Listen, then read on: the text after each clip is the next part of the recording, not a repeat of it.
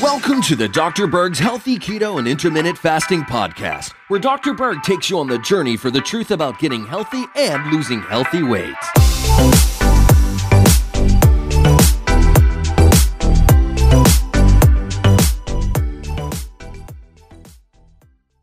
Let's talk about the relationship between stress and your muscles. When you go through chronic stress, which creates an elevation of cortisol, various things happen to different parts of your body.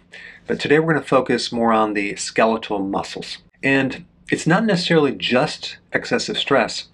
It could be excess amount of cortisol. Another name for that would be glucocorticoids. Or as an external source, if you're on prednisone, for example, you're getting a lot of that cortisol, and that can create the same effect. There's two primary effects that happen with the muscles. Number one, you have this increased catabolic effect. Okay, catabolic means a breakdown of something. So we're getting a breakdown of muscle protein. Okay, and number two, you have this decrease of the anabolic effect of the muscles. So this means you're not going to build the muscles back up. You're not going to make new muscles. So if we look at the chain of events, we have increased amount of stress or prednisone or an increased amount of cortisol from another reason. Maybe you had a tumor on your adrenal or whatever.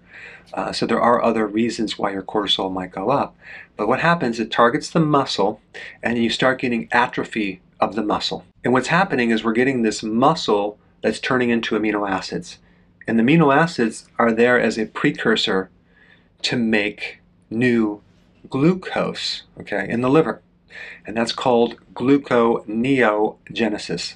Neo meaning new, genesis meaning the creation of. So we're making new glucose from non-carbohydrate sources. And in the process of breaking down this muscle protein, there's going to be two main muscle groups that are going to be involved. Primarily. It could be other muscles too, but primarily it's going to be your thigh muscles, okay, the quadricep, and the glute muscles, your gluteus maximus. Apparently those are two muscles that we have in abundance, so that's what the body is going to go after. And this is all a survival mechanism. And what the body's trying to do is it's trying to preserve glucose to support the fuel in your brain. Now, normally protein is not used for fuel. But during certain survival mechanisms, the body has this plan B where it starts tapping into the protein to increase glucose to actually help us survive. And so the brain cannot exclusively live on ketones. It has to use glucose too. And if you're not feeding it sugar, it's going to then make it from various sources. So you have this stress, primarily chronic stress over a period of time, that then starts breaking down your muscles, turns them into amino acids, and in the liver, that's converted into glucose. We also have several other things going on. We have the suppression of glucose uptake of the cells for the preservation of glucose for the brain. We also have suppression of the utilization of glucose, and we have the suppression of glycogen synthesis. So in other words, your body's not going to focus on storing glucose.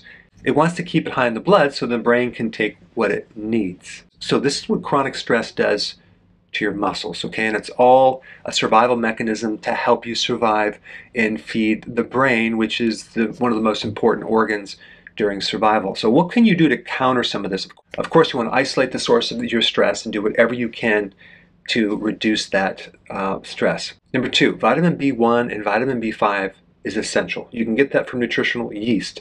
That will greatly help counter the effects of cortisol.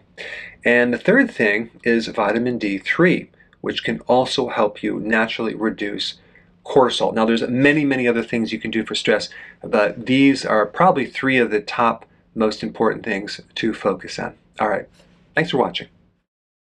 Hey, before you go, if you're benefiting from any of my content, I would love to hear about your success story.